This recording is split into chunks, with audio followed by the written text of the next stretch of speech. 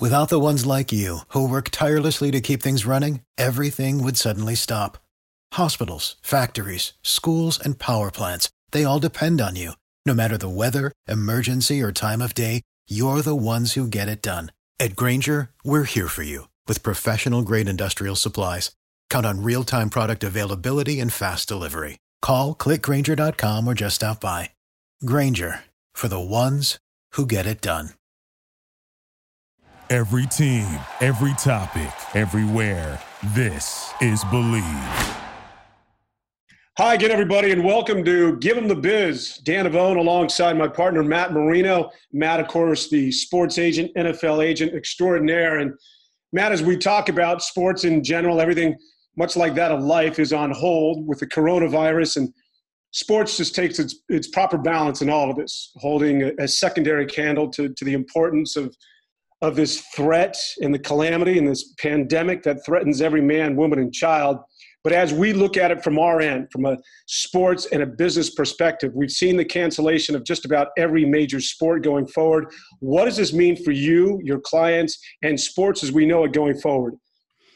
I think certainly from an NFL standpoint, it's really altering the draft plans right now. 2020 prospects, they're having visits canceled. They're going to have their pro days canceled or possibly postponed. I don't think the language has really been articulated yet. I think the idea is to hopefully have them at some time down the line. But certainly in terms of the clients that have just come on board in January and that are going through this process as prospects, for them it's a lot of questions up in the air. Usually there's a very scheduled out approach. You go from the combine, basically right into pro days.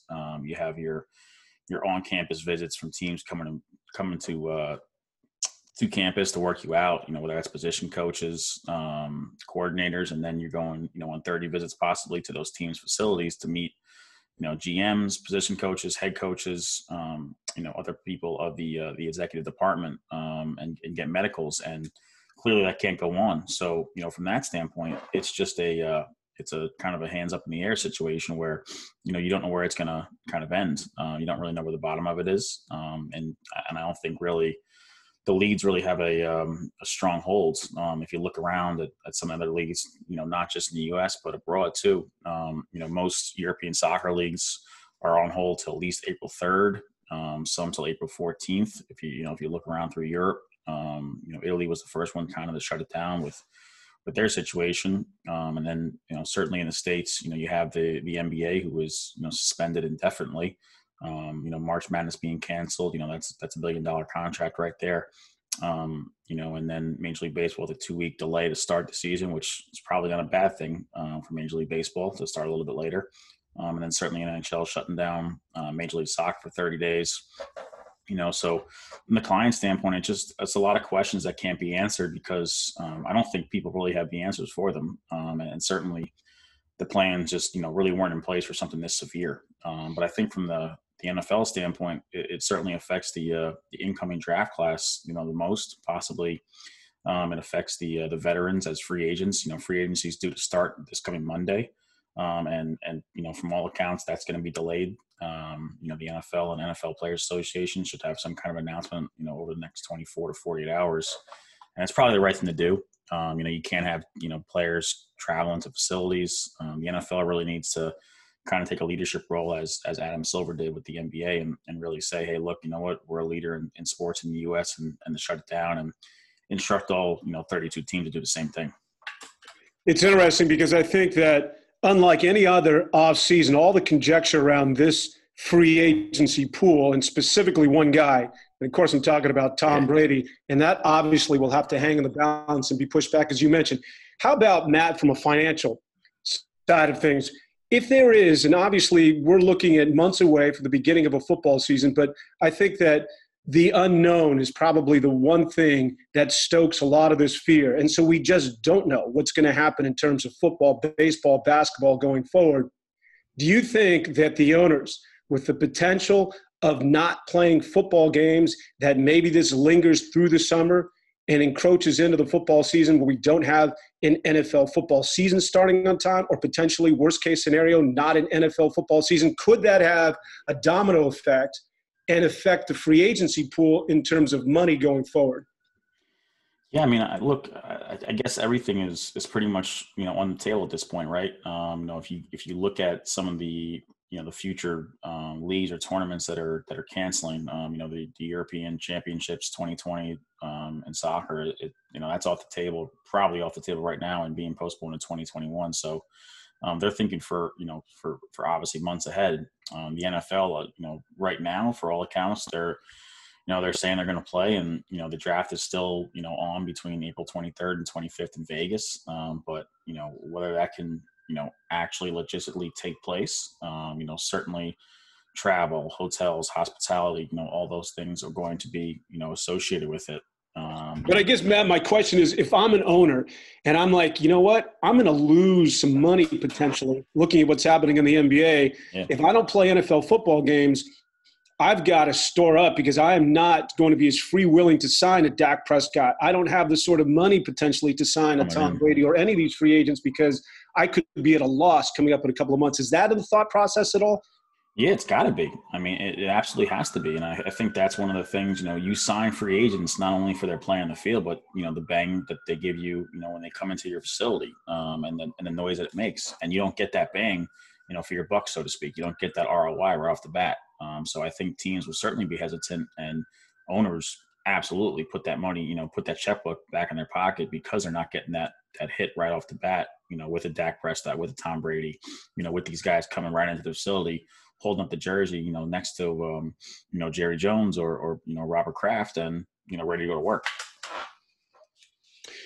Are you in contact? Obviously you are, with your clients, but is there anything that you're saying when you see it trickling down to the athletes, and a Rudy Gobert, the center for the Utah Jazz, and Donovan Mitchell, their star guard, and again, the unknown of all of us, because we thought, right, and it's this changing narrative that the coronavirus was relegated to the elderly and the people that had compromised immune systems. Yeah.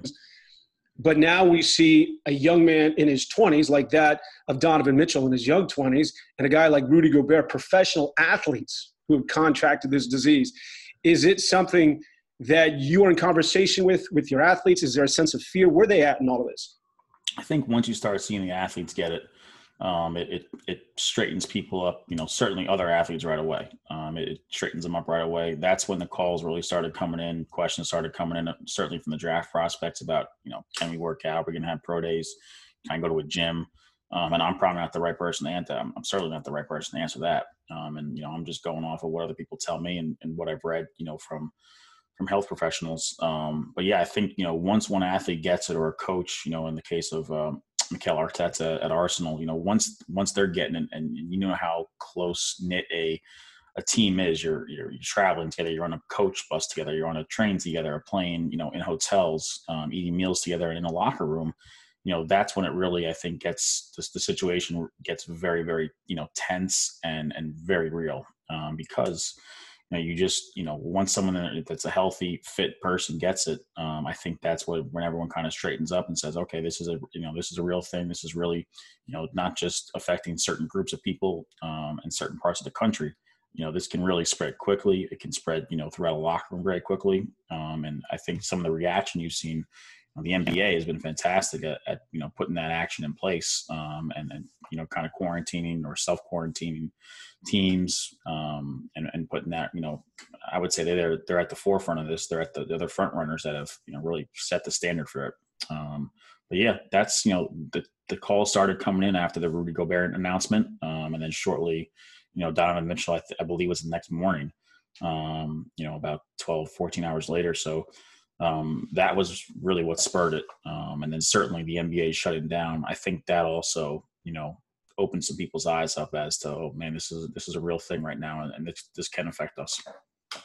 Yeah. The Rudy Gobert situation, maybe that's another story for another time, but the way that thing went down, the way he was joking and rubbing all over the microphones and apparently playing in the locker room. And then of course, later that night, he contracts the disease. Just, I think, a demonstration for all of us, the severity of what we're experiencing right now. Let's talk CBA. because I might be representative of a lot of people out there, and I'm a little bit confused. Where are the players at in terms of the vote? And this 17th game that the NFL and the owners want to, for lack of a better term, shove down the throats of the players, is there no leeway on that? Is that sort of it's either you play 17 games or bust? Can you explain where we're at in terms of the collective bargaining agreement with the owners and the players right now? Yeah, so the offer on the table, you're exactly right. It's 17 games. It's 3 preseason games, 17 regular season. So the owners are trying to come at it from the standpoint as, well, you play, 4 and 16 now, so you're still playing 20 games. You're just getting paid, extra, or you're getting paid for the extra game now. And the players, they don't see it that way, rightfully so. It's the end of the season. You're talking about guys that have been banged up all year long. So yeah, the owners they're strong on that. It's 17 games, and a lot of owners feel that they were a little lenient, and they wanted an 18th game. I'd say about almost half, we're looking for that 18th game. So I think that's even a possibility if the CBA does not pass. I think if they go back to the negotiating table, I think an 18th game would probably be brought up by a good number of owners, and I think certainly. Now that they see what has transpired with the economy over the last, 10 days, 2 weeks, I think some of the owners even feel that, they're giving the players too much, too much, too big of a piece of the pie. So, from my perspective, the players, it doesn't seem to be a fantastic deal for them. They have, won some battles throughout it, but I do believe they're very small battles. And, from the standpoint of the players, they feel that, hey, look, this is a jumping off point. This isn't a final negotiation point. And the one thing you got to take into account is DeMaurice Smith, the executive director of the NFLPA, if you're voting against the CBA, you're essentially voting against DeMaurice Smith because he's the one that, put this plan into place. And, his role with the PA would be kind of up for grabs at that point. Yeah, I think, from a CBA standpoint, players have until Sunday to vote. The PA is encouraging us to talk with players to make sure they do submit a vote. And that don't just abstain, but from our standpoint, or from the standpoint of talking with players, is that not enough has been done, not enough concessions been made on the owner's perspective. Certainly with the revenue split, going to 48% and then 48.5%. The owners feel that they made some concessions on the marijuana testing. It's based on only 2 weeks now, so to fail a test is very hard. I will say that it would be very, very hard under these new guidelines, or under this new agreement. But and there is no player suspension. It's it's strictly fines. I think the 17th game and the the lack of really roster expansion, the owners did give them a couple spots, but nothing significant is really where the players are kind of dug in. So you'll see on Sunday once the vote comes through, and it's 50% plus one. I think that's what the telling point will be. But yeah, it seems to be that the players have been certainly against it, to this point. Matty, we're on the outside looking in. You're in the fire, so to speak. You deal with the players. If that vote was to take place today, and if you were a betting man, where's it going? I would bet against it. I'd say that's where the odds are. That's what it's been. The vote has actually been open for about a week. And will be open for a week, once Sunday hits. So players can actually log on mobile phone, go on, vote. They can't change their vote once they've cast it.